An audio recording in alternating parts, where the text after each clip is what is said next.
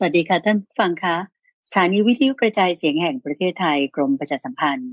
ก็นำรายการธรรมรับอรุณกลับมาพบกับท่านผู้ฟังทางบ้านกันเหมือนเช่นเคยนะคะเราพบกันในเช้านี้เป็นเช้าของวันอาทิตย์ที่10พฤษภาคมปีพุทธศักราช2563ค่ะวันนี้เป็นวันแรม4ค่ำเดือน6ปีชวดนะคะก็เราเพิ่งจะผ่านพ้นวันสำคัญกันมาได้อยู่หลายวันเหมือนกันและที่สำคัญที่สุดทางพุทธศาสนาก็คือเมื่อวันพุธที่แล้วซึ่งเป็นวันวิสาขบูชานะคะดิฉันก็อยากจะขอนำท่านผู้ฟังไปพบกับพระอาจารย์พระมหาไพบูลย์อภิปุโนกันเลยดีไหมคะตอนนี้พระอาจารย์พร้อมอยู่แล้วที่กุฏิของท่านที่วัดป่าดอนหายโศกที่อำเภอหนองหานจังหวัดอุดรธานีโน่นก็พร้อมที่จะมาพูดคุยในเช้าวันอาทิตย์นี้ซึ่งก็เป็นการตอบปัญหาธรรมะที่ท่านผู้ฟังได้เขียนถามกันมาในรายการเป็นช่วงของตามใจท่านนะคะไปกราบพระอาจารย์พระมหาไพบูลย์อภิปุโนพร้อมกันเลยค่ะกราบนมัสการเจ้าค่ะพระอาจารย์เจ้าค่ะเจริญพรเจริญพรสาธุเจ้าค่ะทุกสัปดาห์ก็วันละครั้งสัปดาห์ละครั้งที่เราจะมาพูดคุยกันในเรื่องทั่วไปเรื่องเบาๆเรื่องคำถามเรื่องอะไรที่ท่านผู้ฟังสงสัยเพราะว่าช่วงตลอดสัปดาห์ที่ผ่านมานี่คือตามใจพระมหาไพบูลย์คนเดียวเลยไม่ว่าจะพูดเรื่องการปฏิบัติพูดเรื่องพระสูตรนั่นนี่โน่นเอาคราวนี้ก็วันหนึ่งสักสัปดาห์ละครั้งที่จะมาตามใจท่านผู้ฟังในการที่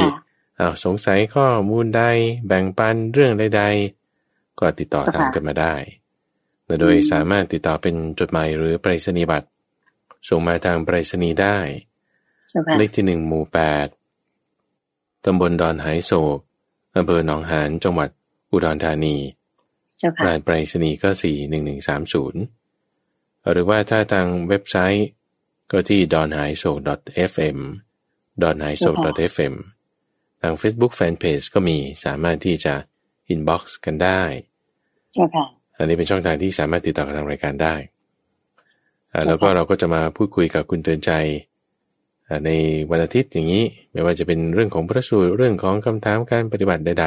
ๆทุกวันอาทิตย์เรามาพบกันในช่วงตามใจท่านเชิญพรเจ้าค่ะทีนี้เราผ่านวันวิสาขบูชามาไม่ได้เจอคือโยมไม่ได้มาสนทนาธรรมกับพระอาจารย์ไม่ทราบพระอาจารย์จะมีอะไรเสริมสักนิดไหมเจ้าค่ะสำหรับวันวิสาขบูชา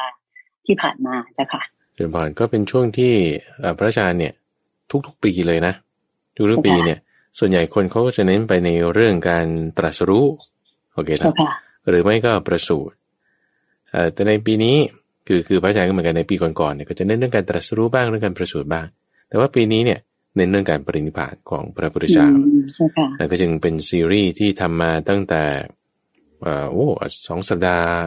2-3 สัปดาห์ก่อนด้วยซ้ำที่ว่าเอามหาปรินิพพานสูตรเนี่ยมาอ่านให้ท่านผู้ฟังฟังในช่วงของครั้งพระสูตรหลายสัปดาห์ต่อเนื่องกันรู้สึกจะมีต้องต่อไปอีกแล้วสัก3-4 ตอนหรือ5 ตอนด้วยซ้ำเพราะพระสูตรนี้เป็นพระสูตรที่ยาวมากมีเนื้อหาหลายชั้นก็จึงเป็นเน้นเรื่องเกี่ยวกับการปรินิพพานแล้วซึ่งในช่วงของการประสูติตรัสรู้ปรินิพพานของพระพุทธเจ้านี่เป็นช่วงเวลาที่เรา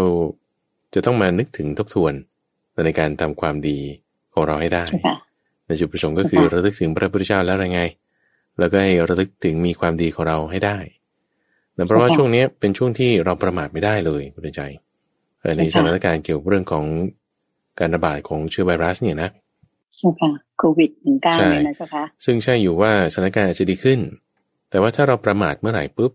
มันก็กลับมาอีกเข้าใจไหมในวันวิสาขะที่ผ่านมาเนี่ยทางวัดเราก็เริ่มเปิดวัดนี่ก็หมายความว่าให้คนมาได้แต่ว่าก็ต้องมีการรักษาระยะห่างมีมาตรการในการตรวจอุณหภูมิลงบันทึกไว้อย่างนี้เจ้าค่ะเพราะว่าที่ก่อนมานั้นคือล็อกดาวน์ล็อกดาวน์ไม่ให้คนเข้ามาใช่ค่อยจะออกเลยใช่ไหมเจ้าค่ะตอนนี้พระก็เริ่มจะไปบิณฑบาตกันได้แล้วก็เปิดให้คนเข้ามาได้แต่ก็ไม่ประมาทเราต้องไม่ประมาทในช่วงวันวิสาขะนี้ก็เป็นตัวที่จะเตือนสติเรานั่นแหละเตือนใจเราว่าเราต้องตั้งอยู่ในความไม่ประมาทนะมันก็ผ่านไปทุกรอบทุกวันทุกปีเดี๋ยววันใช่ค่ะก็ถือเป็นแง่คิดที่พระอาจารย์ฝากไว้สำหรับวันวิสาขบูชาที่ผ่านมาเพราะว่าวันวิสา ขบูชานั้นก็ถือเป็นวันสำคัญทางศาสนาเป็นเรียกว่าวันสำคัญครั้งแรกในรอบปีนะเจ้าค่ะก็คือเริ่มด้วยวันวิสาขบูชาซึ่งก็เป็น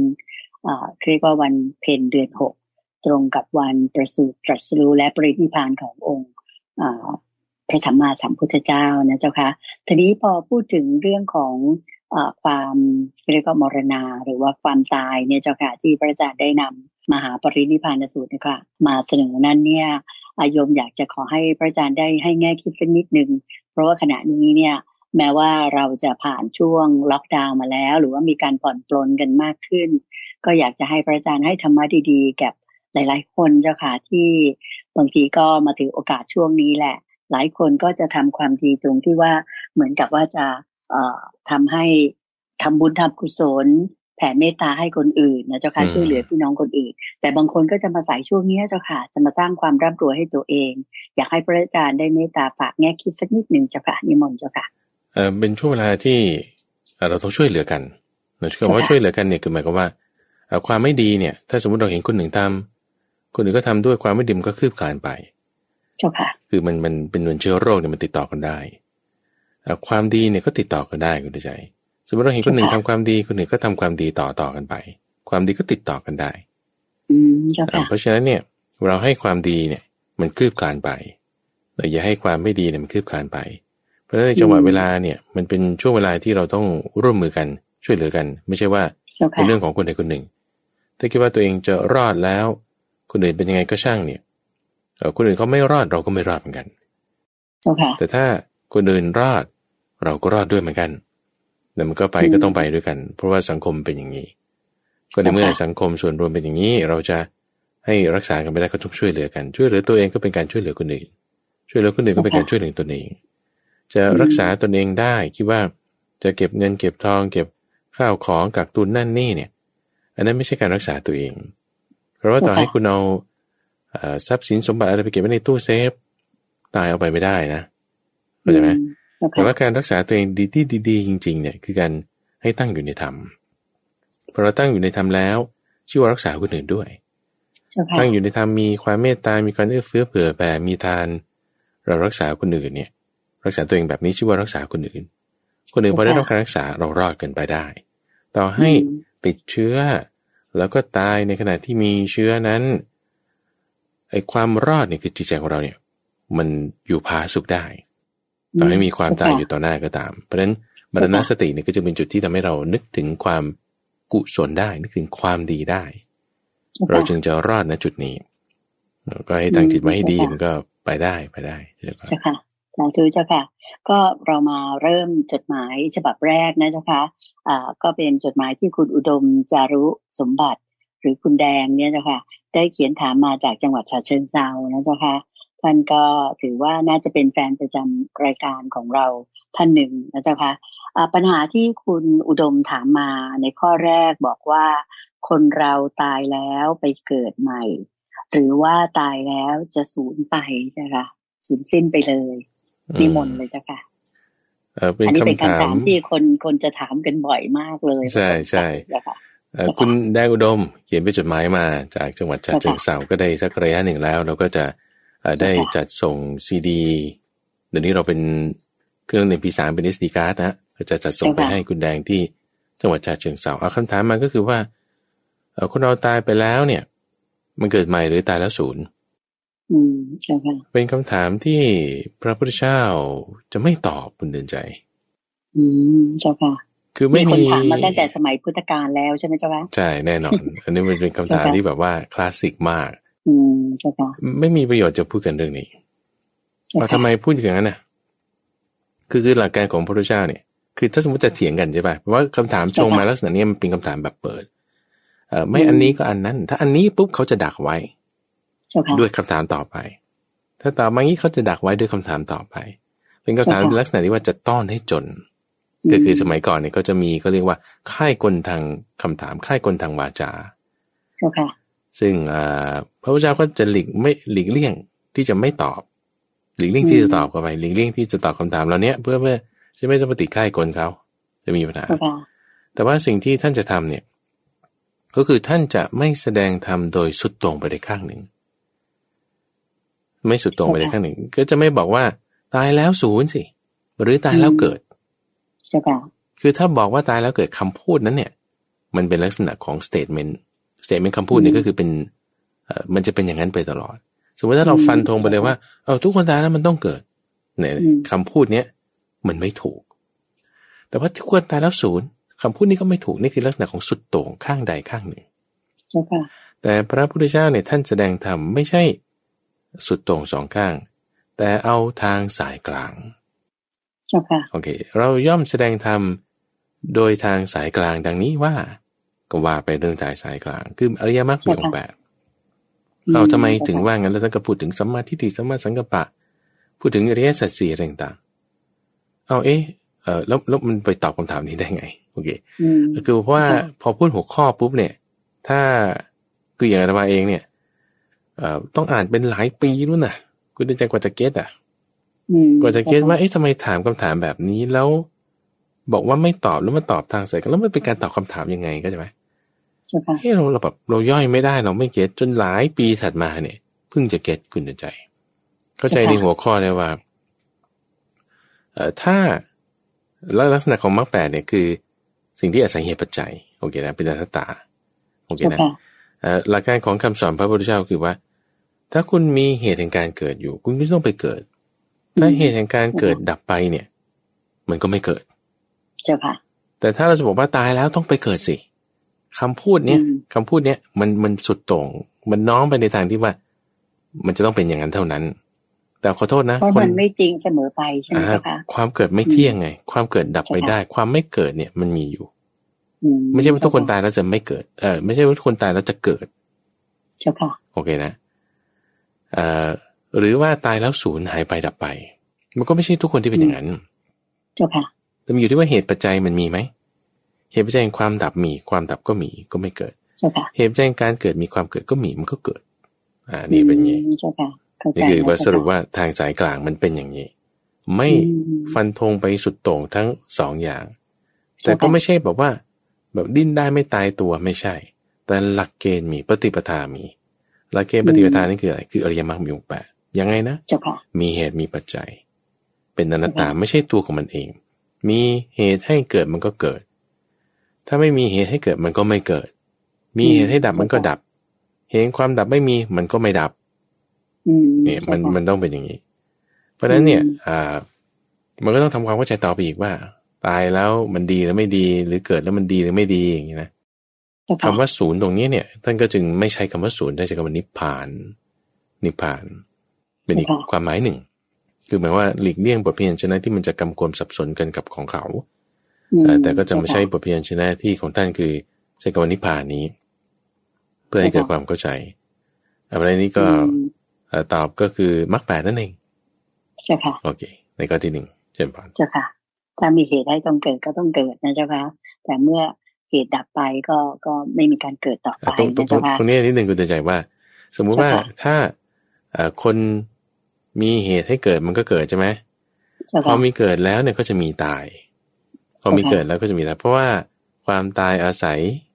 เหตุคือการเกิดความตายเกิดเนี่ยเพราะมีการเกิดคือชาติทำไมความตายมีเนี่ยเพราะมีการเกิดคือชาติใช่ปะแต่ถ้าการเกิดคือชาติเนี่ยดับไปก็ไม่ตายความตายก็ดับไปความตายที่ดับไปเนี่ยคือไม่ตายเนี่ยก็เรียกอมตะคือไม่ตายอมตะอมตะไม่ตายเนี่ยมันก็เป็นอมตะไงแต่คือไม่ใช่ว่าไม่ตายโดยที่ตายแล้วคือคุณไม่เกิดโอเคไหมแต่มันไม่ตายเพราะฉะนั้นไม่ใช่ว่าตายแล้วไม่เกิดหรือตายแล้วศูนย์โอเคไหมแต่คือไม่ตายเข้าใจไหมไม่ตายคืออมตะทำไมคุณไม่ตายเพราะไม่มีเหตุแห่งการตายนั่นคือเกิดนี่แหละมันก็จึงต้องอธิบายเรื่องมรรค 8เรื่องปฏิจจสมุปบาทอย่างนี้กันต่อไปใช่เจ้าค่ะเชิญพรเจ้าค่ะสาธุเจ้าค่ะคำถามข้อที่2ที่ถามมานะเจ้าค่ะคุณแดงถามมาว่าเหตุใดบางคนเกิดมาก็มีพร้อมทุกอย่างเลยนะเจ้าค่ะมีทั้งทรัพย์สินเงินทองต่างๆมากมายเลยมีข้าทาสบริวารตลอดชีวิตเลยแต่ว่าบางคนนั้นก็มีความลำบากตลอดอายุขัยของเขา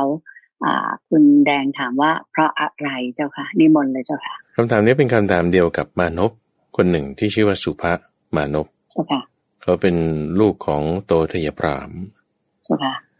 เพราะว่าตอนนั้นเนี่ยพระพุทธเจ้าเนี่ยไปพูดทำนองว่าให้เขาเข้าใจไปนะว่าหมาตัวที่เขารักมากลูกหมาเนี่ยคือพ่อของเขาเจ้าค่ะ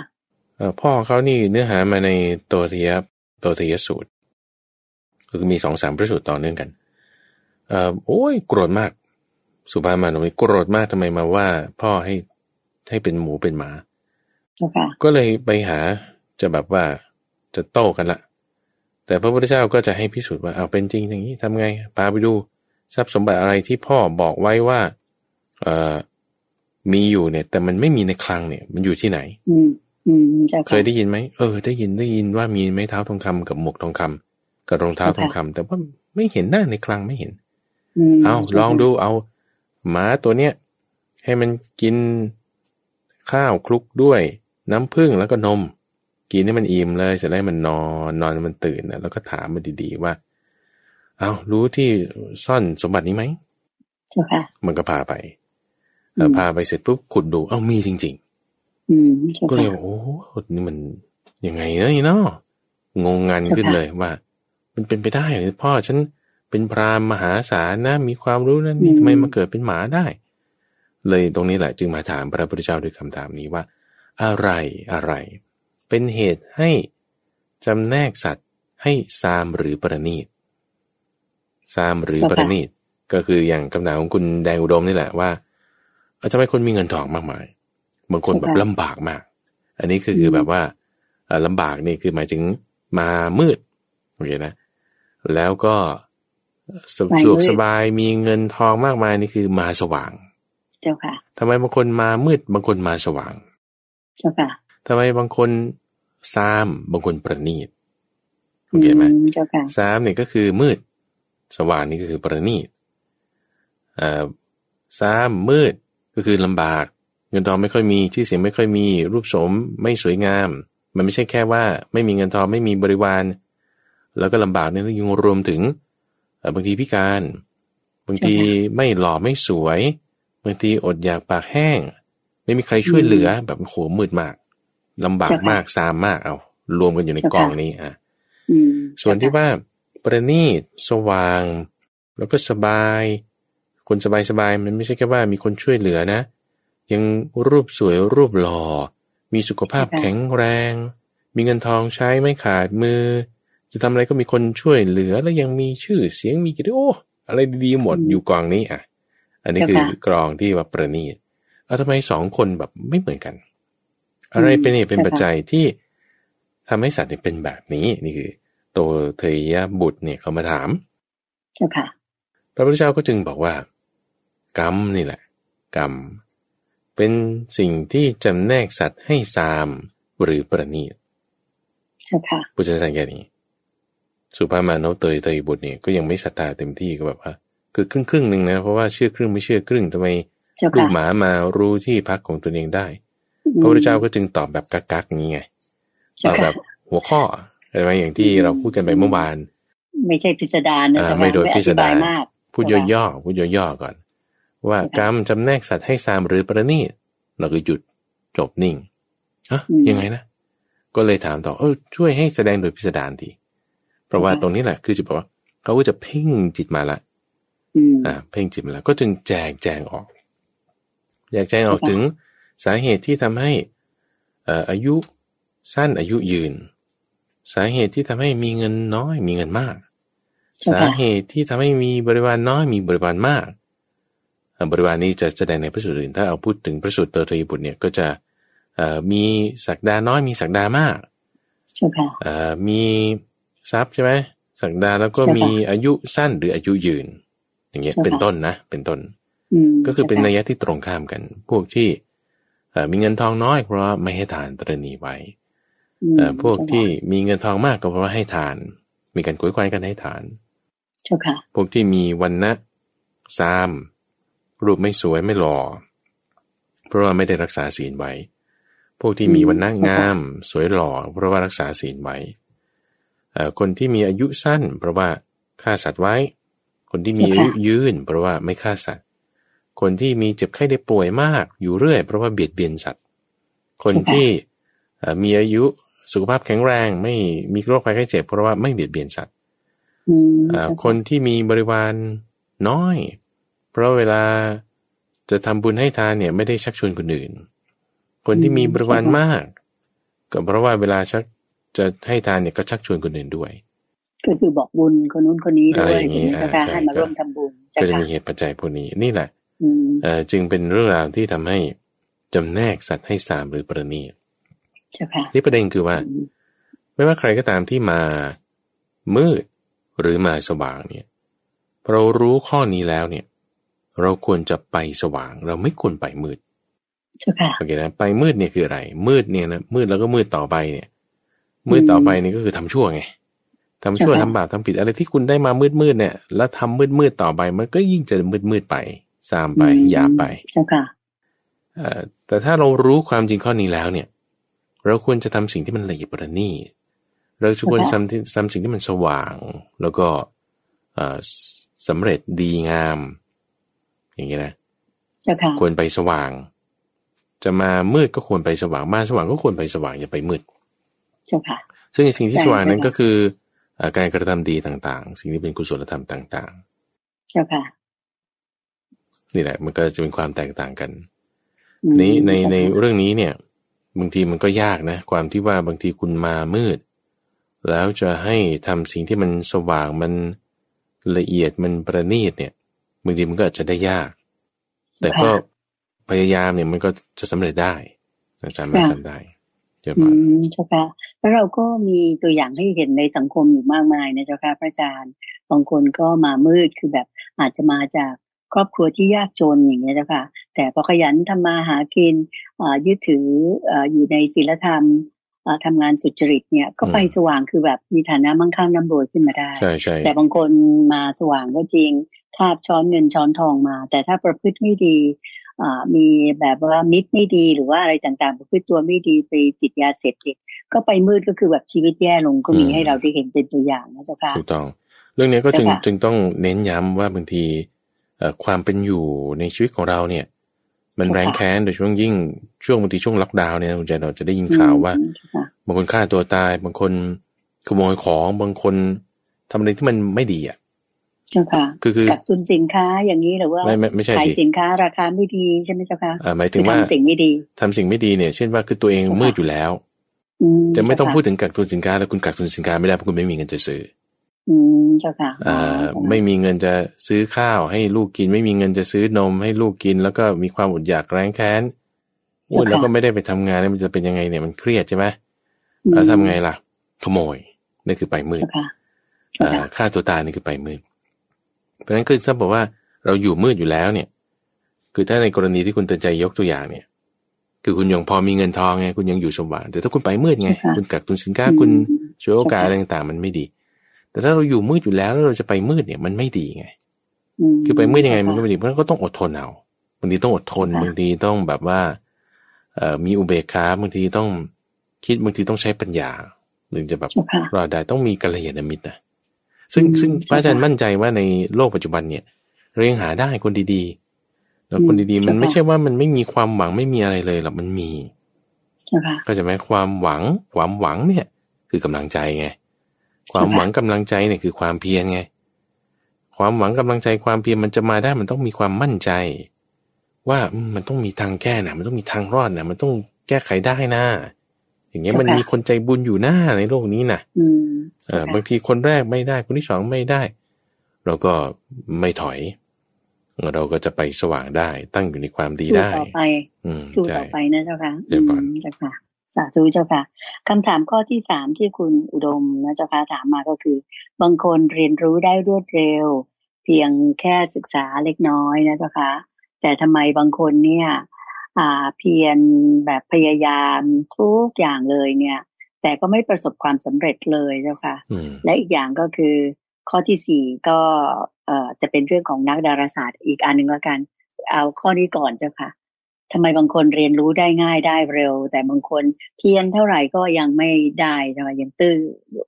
นิมนต์เจ้าค่ะดอกบัวบางเหล่าคุณใจมันก็จมอยู่ในน้ำแช่อยู่ในน้ำอันน้ำอุ้มเอาไว้แต่ว่าดอกบัวบางเหล่าเนี่ยเกิดจากน้ำโตจากขี้ตมก็จริงแต่ว่าลอยเหนือพ้นน้ำแล้วน้ำไม่ถูกต้องแล้วมีเหมือนกันอันนี้เป็นข้อความเป็นความคิดของพระพุทธเจ้าที่ท่านคิดไว้ตั้งแต่ตอนอยู่ใต้ต้นไทรอันเป็นที่พักร้อนของเด็กเลี้ยงแพะว่าสัตว์บางเหล่าเนี่ยก็มีอินทรีย์อ่อนบางเหล่าก็มีอินทรีย์แก่กล้าไม่เท่ากันคือปัญญาคนเราไม่เท่ากันปัญญาคนเราไม่เท่ากันโอเคเราจะให้คนมันมาปัญญาเท่ากันทุกคนเสมอภาคเหมือนกันหมดเนี่ยคือมันไม่ใช่มันไม่ได้เป็นไม่ได้เจ้าค่ะมันเป็นไม่ได้ถ้าบอกว่าคุณจะให้ทุกคนมีสิทธิเสรีภาพเท่ากันคือมันไม่ใช่เกิดมามันก็ไม่เท่ากันละความรู้ก็ไม่เท่ากันละแต่ว่าสิทธิเสรีภาพอะไรที่เรากำลังพูดถึงเราก็ต้องพูดถึงว่าทำความดีเนี่ยมันทำได้เอาให้ทำตรงนี้ซึ่งบางคนก็มีปัญญาไม่เท่ากันตั้งแต่คำถามในข้อแรกของคุณแดงอุดมนี่แล้วว่าในข้อที่2ที่พูดถึงว่าทำไมคนเรา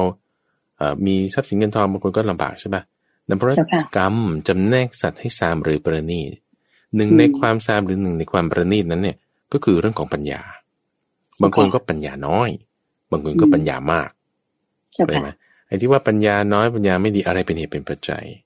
จุดที่ท่านพูดถึงในที่นี้ก็คือว่าคนเนี้ยตั้งแต่ในสมัยก่อนเนี่ยคนที่มืดในเรื่องปัญญาเนี่ยเพราะว่าเขาไม่รู้จักที่จะเข้าไปหาสมณพราหมณ์และสอบถามถึงว่าอะไรเป็นอกุศลอะไรเป็นกุศลอะไรทำแล้วมันจะเป็นทุกข์ไปนานอะไรทำแล้วจะเป็นสุขไปนานไม่รู้ไม่เข้าใจแจกแจงไม่ได้นี่จึงเป็นเหตุปัจจัยที่ทำให้มีปัญญาสามในขณะที่เหตุปัจจัยที่ทำให้มีปัญญาละเอียดประณีตสูงก็คือรู้จักที่จะเข้าไปหาผู้รู้ทั้งหลายสมณพราหมณ์ผู้รู้ทั้งหลายแล้วก็สอบถามว่าอะไรเป็นกุศลอะไรเป็นอกุศลอะไรทำแล้วมีสุขอะไรทำแล้วมีทุกข์อะไรควรทำอะไรไม่ควรทำพอเขารู้จักที่จะแยกแยะแจกแจงสิ่งเหล่านี้ได้เนี่ยก็เลยทำให้เขาเป็นผู้ที่มีปัญญาสูงเจ้าค่ะโอเคมองอะไรแล้วมันเข้าใจแทงตลอดไปหมดเจ้าค่ะอันนี้ก็คือนี่คือเรื่องปัญญานะนี่คือปัญญาชุดหนึ่งศึกษาเล็กน้อยก็ทำได้เข้าใจได้ถ้าไม่ก็เรื่องความเพียรเรื่องความเพียรเนี่ยแล้วสำเร็จหรือไม่สำเร็จเนี่ยมันก็เรื่องบุญนั่นเองความเพียรเนี่ยคนเรามันต้องมีทุกคนคือไม่ใช่ว่าบางคนแบบว่าอาจจะคิดว่าฉันชอบคาบช้อนเงินช้อนทองมาเกิดแล้วก็ไม่ต้องทำความเพียรอะไรคือไงเขาก็ต้องมีจะมีน้อยมีมากอาจจะไม่เท่ากันไอ้ความเพียรบางทีเนี่ยเราจะไปสับสนกับความสบายหรือความลำบากอันนี้อาจจะไม่เกี่ยวบางทีก็ลำบากบางทีก็สบายแต่ละคนมันไม่เท่ากันความลำบากหรือความสบายเนี่ยที่สำคัญคือมันต้องมีความดีนั่นแหละมันต้องมีความเพียรนั่นแหละมันถึงจะถูกต้องอาจจะสบายลำบากนี่เราควรจะมองข้ามจุดนี้ไปหมายถึงว่ามองข้ามเนี่ยคือหมายว่าไม่ได้เอาเป็นเหตุผลเรื่องใหญ่แต่จะเอาจุดที่สำเร็จนี่ไม่ใช่ว่ามีกามมากมีเงินทองมากแต่สำเร็จเนี่ยคือในความที่คุณจะมีปัญญาคุณจะมีศีลคุณจะมีสมาธิได้ให้มันเกิดผลสำเร็จขึ้นมาซึ่งทุกคนมาทำได้ไงท่านจึงสอนเอาไว้ทำได้แก้ได้เจ้าค่ะสาธุเจ้าค่ะและก็สุดท้ายที่คุณแดงอุดมถามมานะเจ้าค่ะก็บอกว่ามีนักดาราศาสตร์นะเจ้าค่ะเคยแถลงข่าวกันบ่อยๆว่าได้พบดาวเคราะห์เพิ่มมากขึ้นนะเจ้าค่ะแล้วก็บางดวงที่พบก็มีลักษณะเนี่ยเหมือนโลกของเราเลยท่านก็เลยถามมาว่าเป็นไปได้ไหมเจ้าค่ะที่ว่าในอนาคตข้างหน้าเนี่ยเราจะพบสิ่งมีชีวิตในดาวดวงอื่นตามที่ทั่วโลกทั้งหลายเนี่ยเขาแบบว่าอยากจะทราบกันมากเลยเจ้าค่ะอยากจะขอให้พระอาจารย์เมตตาตอบให้ชัดเจนกันสักครั้งหนึ่งเกี่ยวกับเรื่องนี้เจ้าค่ะนิมนต์เจ้าค่ะเป็นไปได้มาคิดว่าเป็นไปได้เนี่ยหมายความว่าแม้แต่ว่าคือตามรายงานข่าวเนี่ยเขาพูดถึงเช่นว่าในดวงจันทร์ของดาวพฤหัสดวงหนึ่งเนี่ยนะนี่พูดถึงเรื่องดาราศาสตร์เนี่ยนะเขาก็พบว่าเป็นดาวที่มันเป็นแบบน้ำแข็งเต็มไปหมดเลยข้างล่างๆเป็นน้ำเนี่ยพวกนี้มันจะมีสิ่งมีชีวิตพวกที่เป็นพวกเซลล์เดียวสัตว์เซลล์เดียวใช่ไหมอะไรพวกนี้มันมีอยู่พวกแบคทีเรียพวกอะไรพวกนี้มันอยู่ในดาวดวงนั้นมันมีเพราะว่าหุ่นยนต์ไปว่ายน้ำแล้วก็เก็บตัวอย่างอะไรมา แต่ที่คุณแดงอุดมพูดถึงเนี่ยคิดว่าอาจจะเป็นสิ่งมีชีวิตที่เป็นแบบว่ามีปัญญาสูงคือไม่ใช่พวกสัตว์เซลล์เดียวโอเคนะที่มันแบบว่ามีวิวัฒนาการสูงคล้ายๆกับมนุษย์อะไรอย่างเงี้ยนะมันจะมีไหมก็อาจจะมีนะก็อาจจะมีก็อาจจะมีคืออะไรมาก็ไม่ทราบแต่ว่าคิดว่ามันกว้างใหญ่เนี่ยอาจจะมีก็ได้แน่นอนอ่ะเอาพวกเทวดาเนี่ยมีโอเคเนาะแล้วก็พรหมมีสัตว์นรกพวกนี้มีแล้วสภาวะความเป็นอยู่ก็จะเป็นยังไงมันก็จะเป็นมีสภาวะของเขาที่มีกายละเอียดที่เป็นแบบเป็นกายธาตุสี่เนี่ยแต่เป็นธาตุสี่ของเขาละเอียดก็จะเป็นแบบนี้ซึ่งมันก็ทำให้สามารถอนุมานได้ว่ามันก็น่าจะมีประเด็นคือมีแล้วยังไงสมมติมีแล้วไงคือหมายว่าแล้วคุณรู้แล้วคุณจะทำยังไงแล้วมันจะมีผลกระทบอะไรกับชีวิตก่อนแล้วเราจะดำเนินชีวิตของเราไปยังไงพรุ่งนี้ฉันจะทำอะไรอย่างเงี้ยมันก็เหมือนเดิมว่าคุณก็ต้องปฏิบัติตามมรรคแปดคุณก็ทำความดีก็เหมือนเดิมก็จะไม่เพราะฉะนั้นเรื่องที่ควรรู้เนี่ยเราควรจะรู้เรื่องมรรคแปดที่ว่าเราจะทำยังไงให้ชีวิตเราดำเนินไปได้โอเคอาจจะมีไม่มีมันก็ไม่มีผลกระทบอะไรกับเรามากเท่าไหร่คือนี่แหละมันก็เป็นอย่างนี้เพราะฉะนั้นคำถามเนี่ยเราควรจะเจาะจงลงไปในจุดที่ว่าเราทำได้ปฏิบัติได้เรื่องความรู้เรื่องอื่นๆเนี่ยมันก็ดีก็มีเจ้าค่ะก็ประกอบกันไปนะเจ้าค่ะก็เรียกว่าสิ่งที่สำคัญที่สุดก็คือการปฏิบัติตามหรือว่าเดินไปตามมรรคแปดนี่แหละจะเป็นสิ่งที่ดีงามที่สุดแล้วก็ทำให้ชีวิตของเรานั้นไปแต่ที่สว่างอย่างเดียวนะเจ้าค่ะพระอาจารย์เจ้าค่ะก็ผ่านไปสำหรับปัญหาของท่านแรกนะเจ้าค่ะคุณแดงอุดมจารุสมบัติจากจังหวัดฉะเชิงเทราเจ้าค่ะปัญหาของท่านถัดไปนะเจ้าค่ะก็เป็นปัญหาที่ท่านถามมาคือได้อ่านพระสูตรมาหรือว่าอ่านเรื่องราวมานะเจ้าค่ะแล้วก็ไม่เข้าใจก็เลยจะเขียนถามมาให้พระอาจารย์ได้เมตตาอธิบายให้นะเจ้าค่ะก็เป็นเรื่องเกี่ยวกับดังนี้เจ้าค่ะโยมขออนุญาตที่จะอ่านว่าก็มีเรื่องเกี่ยวกับที่พระยามิรินตรัสถามว่าพระผู้มีพระภาคเจ้าคนที่รู้อยู่แล้วว่าการกระทำเป็นบาปกรรมกับคนที่ไม่รู้อยู่แล้วกระทำบาปกรรมนั้นเนี่ยใครจะบาปมากกว่ากันนะเจ้าค่ะก็ได้รับคำตอบว่าพระนาคเษนถวายวิสัชนาว่าผู้ใดไม่รู้อยู่กระทำบาปกรรมบาปของผู้นั้นจะมากกว่าขอถวายพระพรทางอีกฝ่ายหนึ่งท่านก็เลยบอกว่าถ้าอย่างนั้นราชบุตรก็ดีราชอมาตย์ก็ดีของข้าพเจ้าผู้ไม่รู้กระทำผิดลงข้าพเจ้าก็ไม่ต้องลงโทษแก่เขาทวีคูณหรือคำตอบนะเจ้าค่ะก็คือทางหน้าก็ตอบว่าขอถวายพระพรพระองค์จะทรงพระราชดำริข้อนี้เป็นไฉนคู่หนึ่งรู้อยู่และอีกคู่หนึ่งไม่รู้อยู่ทั้งสองคนนี้จะพึงจับก้อนเหล็กที่ไฟเผาให้ร้อนโชนเป็นเปลวคนไหนจะถูกลวกมากกว่ากันหรือหนักกว่ากันนะเจ้าค่ะคำตอบก็คือผู้ที่ไม่รู้พระเจ้าค่ะก็ตอบเป็นอย่างนี้นะเจ้าค่ะก็มีคำถามต่อไปว่าผู้ใดไม่รู้กระทำบาปกรรม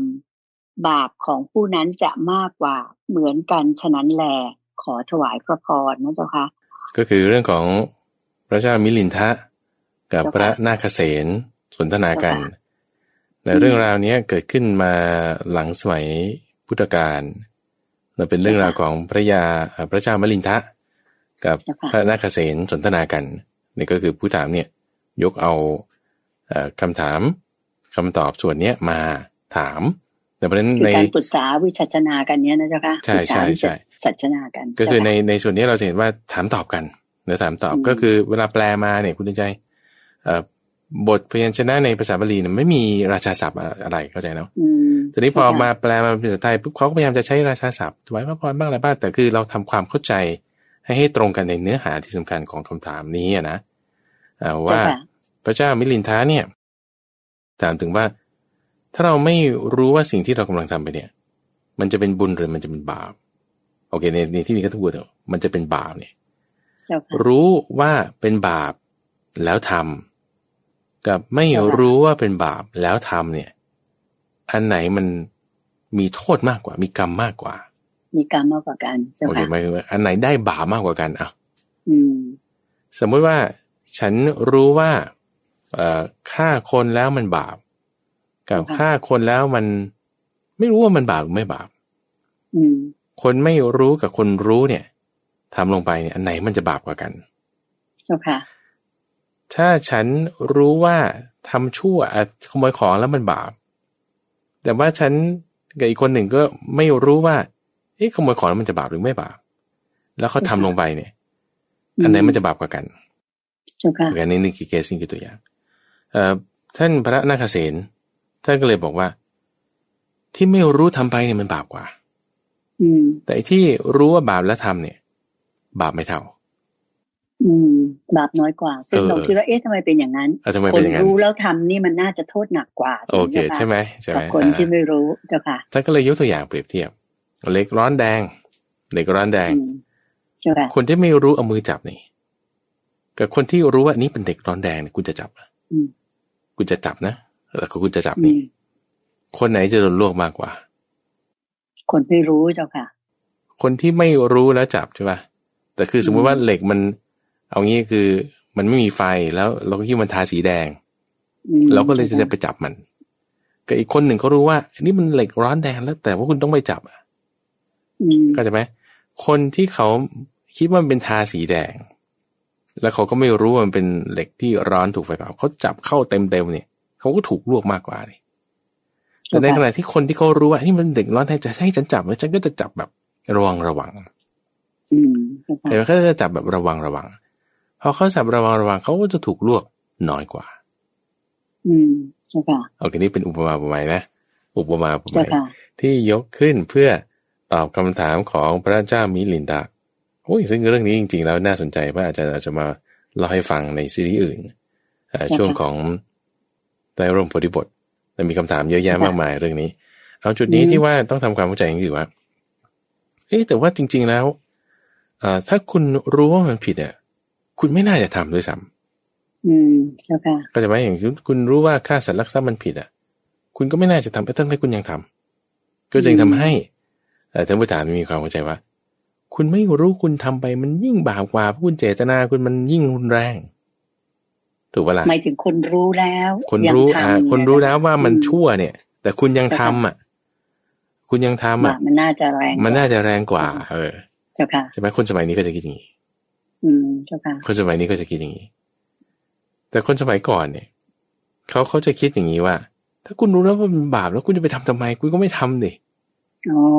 มองไปถึงแง่นั้นว่าไม่ทำอยู่ที่ว่าเป็นบาปคุณมองน้ำครึ่งแก้วหรือมองน้ำเต็มแก้วนี่คือแบบนี้ทีนี้ถ้าเราคิดว่าเราจะไม่ทำใช่ป่ะมันเป็นบาปแต่คุณถูกบังคับให้ทำนี่คือเซนในแง่นี้นะว่าแต่คุณถูกบังคับให้ทำเช่นว่าผู้อย่างเงี้ยผู้พิพากษารู้อยู่แล้วว่าฆ่าคนเป็นบาปคุณสั่งฆ่าคนเนี่ยมันเป็นบาปโอเคป่ะคุณสั่งประหารชีวิตคนคุณสั่งจำคุกคนคุณสั่งปรับคนเนี่ยคุณได้บาปโอเคนะคุณได้บาปใช่ค่ะแต่กับว่าบาปที่เขาจะได้เนี่ยเขารู้ว่าเป็นบาปใช่ไหมแต่เขาต้องสั่งทำไม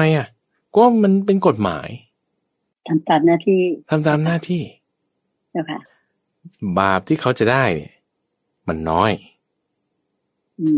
มันน้อยเปรียบเทียบกับใครเปรียบเทียบกับคนทำเช่นฉันขโมยของฉันฆ่าคนฉันไม่คิดว่านี่มันจะเป็นบาปเป็นไรไม่แคร์ไม่รู้ไม่สนใจแล้วคุณทำไปไอ้พวกนี้บาปมากกว่าใช่ค่ะโอเคนี่คือเคสนี้ที่ท่านพระนาคเสนเนี่ยยกมาทีนี้ว่าในเรื่องนี้นะคุณใจมันจะมีรายละเอียดแบบว่าจะมีคำถามที่ต่อเนื่องแล้วก็จะมีนัยยะที่อยู่ในอักขระคาถาเนี่ยเต็มหมดเลยเต็มไปหมดเลยแต่ว่าจุดที่อยากจะยกขึ้นมาเปรียบเทียบให้ฟังอีกอย่างหนึ่งเพื่อให้เข้าใจในเรื่องนี้ก็คือท่านพูดถึงรอยกรีดอยู่3ระดับใช่ไหมถ้าบอกว่าเราเอาไม้ท่อนหนึ่งเนี่ยนั่งเรือไปกลางแม่น้ำหรือว่ากลางทะเลสาบก็ตามแล้วคุณก็เอาไม้ท่อนนี้จวดลงไปในน้ำจวดลงไปในน้ำใช่ปะ คำถามก็คือว่ารอยที่ไม้แท่งนี้เนี่ยสร้างขึ้นบนผิวน้ำเนี่ยรอยเนี่ยมันอยู่นานเท่าไหร่แป๊บเดียวเจ้าค่ะแป๊บเดียวเพราะว่าพอจวดไปใช่ป่ะคุณต้องถ่ายด้วยกล้องความเร็วสูงด้วยสโลว์โมชั่นแล้วคุณจึงจะเห็นว่ามันแยกออกซึ่งมันก็หุบเข้าแป๊บเดียวคือรอยกรีดบนน้ำนิดเดียวเอาใหม่คุณก็นั่งเรือลำเดิมมาแหละมาที่ฝั่งแล้วก็มีหาดทรายคุณก็เอาไม้เดินเนี่ยกรีดลงไปบนทรายถามว่ารอยกรีดของไม้บนทรายเนี่ยรอยกรีดนั้นเนี่ยจะอยู่นานเท่าไหร่ก็อยู่นานช่วงเวลาที่น้ำมันขึ้นหรือไม่ฝนตกฝนตกโดนทรายปุ๊บรอยกรีดก็หายไปหรือน้ำขึ้นโดนทรายปุ๊บรอยกรีดก็หายไปอาจจะวันหนึ่งครึ่งวัน2 วันแล้วแต่เบิ่มอยู่บนทรายฝนตกก็หายเนาะเอามาอีกถ้าสมมติว่าคุณเอามีดไปกรีดบนหินรอยกรีดบนหินเนี่ยลึกด้วยขนาดเท่ากันนี่แหละเท่ากับรอยกรีดบนน้ำรอยกรีดบนทรายถามว่ารอยกรีดบนหินเนี่ยมันจะอยู่นานเท่าไหร่อยู่นานมากเลยเจ้าค่ะอยู่นานมากนะฝนตกนี่มันไม่หายโอเคไหมลมพัด3-4 วัน2-3 ฤดูมันไม่หายโอ้ยมันต้องเป็น100 ปีบางที1,000 ปีกว่าที่มันจะหายไปได้รอยกรีดบนหินอันนี้ท่านยกตัวอย่างเปรียบเทียบถึงว่าเจตนาในการทำกรรมของเราเนี่ยมันมากหรือมันน้อยไม่เท่ากันโอเคไหมคนที่จะฆ่าเช่นฆ่ามดอย่างเงี้ยมดเป็นสัตว์ตัวเล็กๆบาปที่เกิดขึ้นจากการฆ่ามดถ้าเปรียบเทียบกับเช่นคุณอันนี้ก็จะเป็นนัยยะที่เขาพูดถึงเนี่ยว่าไม่ได้จงใจแล้วก็เดินเหยียบมดไปมดตายบาปไหมบาปอยู่กับเปรียบเทียบกับคนที่แบบจงใจรู้แบบอาฆาตมันมากๆเลยมดนี่มันทำไมมาทำนี้ทุบมันลงไปแบบเพื่อให้มันแบบสลายไปหมดไม่มีเนื้ออะไรที่มันจะไปเผาได้แบบโอ้ยถึงความเครียดแค้นของมันมากเนี่ยอันนั้นคือเปรียบเหมือนรอยกรีดไงรอยกรีดบนทรายหรือรอยกรีดบนหินเจ้าค่ะใช่ก็จะได้บาปไม่เท่ากันอันนี้คือนัยยะที่เรามักจะเข้าใจรู้กันก็จึงคิดว่าไม่รู้สิ่งมันก็จึงผิดน้อยแต่ถ้ารู้สิ่งจึงผิดมากเข้าใจไหมนี่คือนัยยะหนึ่งทีนี้ว่าในเพราะว่า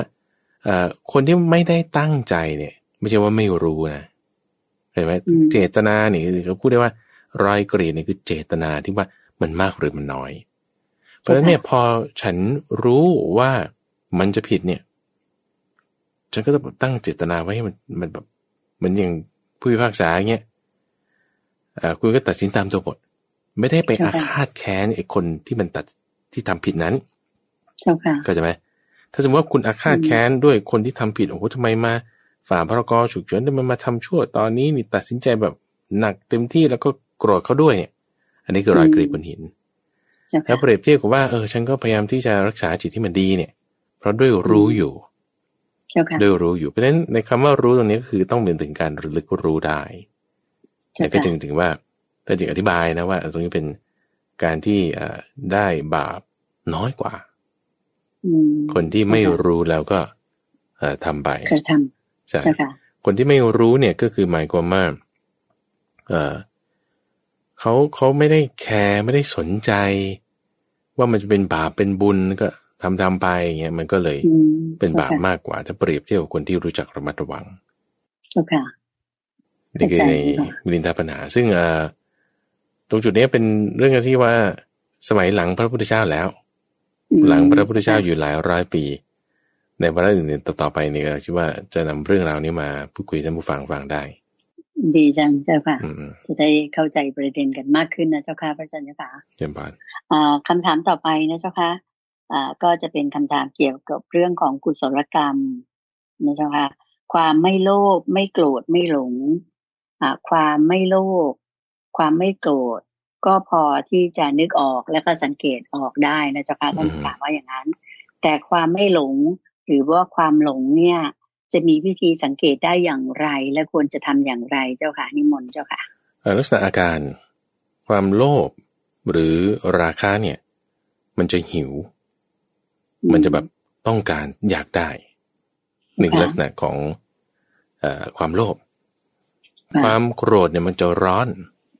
มันจะแบบรุ่มร้อนเร่าร้อนอยู่ไม่เป็นสุขโอเคนะส่วนความหลงเนี่ยมันจะมืดไม่เข้าใจก็มืดคุณก็มองไม่เห็นคุณก็จึงไม่เข้าใจสังเกตไม่ออกเพราะมันมืดนั่นเองมันคือความหลงมันคืออันนั้นของมันอยู่แล้วเรามองไม่เห็นมันเพราะมันมืดคือถ้าสว่างคุณก็เห็นมันดิมันก็จะไม่เห็นเนี่ยเพราะมันมืดคำถามคือเราจะสังเกตยังไง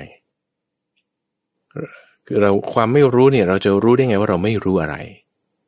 เข้าใจไหมก็เราไม่รู้เราจะไปรู้ได้ไงก็เราไม่รู้คือบางทีถ้าเรารู้จักความหิวใช่ป่ะเราก็ยังรู้ว่านี่คือความหิวถ้าเรารู้จักความร้อนเราก็ยังรู้นี่คือความโกรธแต่ไอ้หลงเนี่ยมันจึงเราไม่รู้ด้วยซ้ำว่ามันเป็นยังไงอวิชชาหน้าตาเป็นไงเพราะเราไม่รู้ก็คุณไม่รู้ด้วยซ้ำแล้วคุณจะไปรู้ได้ไงเราไม่รู้ด้วยซ้ำว่าเราไม่รู้อะไรความไม่รู้มีสองอย่างไงคุณเดชใจคือหนึ่งคุณไม่รู้เรื่องที่คุณรู้ว่าคุณไม่รู้คือเนี่ยเราไม่ได้เล่นคำนะเอาใหม่ดิคือหมายความว่าอย่างเช่นว่าภาษาตุรกีอย่างเงี้ยคุณรู้ไหมคุณตื่นใจรู้ไหมไม่รู้ว่าเรารู้เลยว่าเราไม่รู้คุณตื่นใจรู้ว่าเราไม่รู้ภาษาตุรกีโอเคนี่คือความรู้ของคุณตื่นใจว่าไม่รู้อันนี้คือความไม่รู้อันที่หนึ่งโอเคอันนี้มันก็โอเคใช่ป่ะมันยังไม่รุนแรงเท่ากับอันที่สองก็คือคุณไม่รู้ด้วยซ้ำว่าคุณไม่รู้อะไรใช่ค่ะคุณไม่รู้ด้วยซ้ำว่าคุณไม่รู้อะไรโอ้โหเราจะไปรู้ได้ไงว่าเราไม่รู้อะไรวะนี่วะแล้วทำไงเนี่ยเราทำไงอันดับแรกคุณก็ต้องรู้ก่อนว่าคุณไม่รู้อะไรเช่นเราไม่รู้ภาษาตุรกีเรารู้แล้วเข้าใจไหมเรารู้แล้วว่าเราไม่รู้ภาษาตุรกีแล้วถ้าคุณต้องการรู้ภาษาตุรกีคุณทำไงคุณก็ไปเรียนดิแต่อันดับแรกคือคุณรู้ก่อนในสิ่งที่คุณไม่รู้นั้นนี่แหละจึงมีพระพุทธเจ้าอุบัติขึ้นปะโทจึงมีพระพุทธเจ้าอุบัติขึ้นมาบอกว่าโอ้คุณไม่รู้นะว่ามันมีอวิชชาคุณไม่รู้นะว่ามันมีโมหะแต่ตอนนี้คุณรู้ยังรู้แล้วนะเข้าใจไหมเรารู้แล้วว่ามันมีอวิชชาเว้ยเรารู้แล้วว่ามันมีความหลงนะมันมีโมหะนะแต่ไม่รู้มันอยู่ที่ไหนเอางั้นไม่ยากโอเคไหมเหมือนเราไม่รู้ว่าภาษาตุรกีเป็นยังไงอ่ะแล้วมันจะไม่ยากไหมเรียนอ่ะมันไม่ยากคุณก็ไปหาครูที่เขาสอนภาษาตุรกีดิเพราะว่าคุณรู้แล้วว่าคุณไม่รู้ภาษาตุรกีใช่คุณรู้แล้วว่าคุณไม่รู้สิ่งนี้คุณก็ไปหาความรู้ในสิ่งนั้นดิเราก็จะรู้ขึ้นมาถูกต้องคุณไม่รู้แล้วว่าคุณรู้แล้วว่าคุณไม่รู้อวิชชาใช่ปะคุณรู้แล้วคุณไม่รู้ความหลงใช่ปะคุณก็ไปหาความรู้ในสิ่งนี้ดิ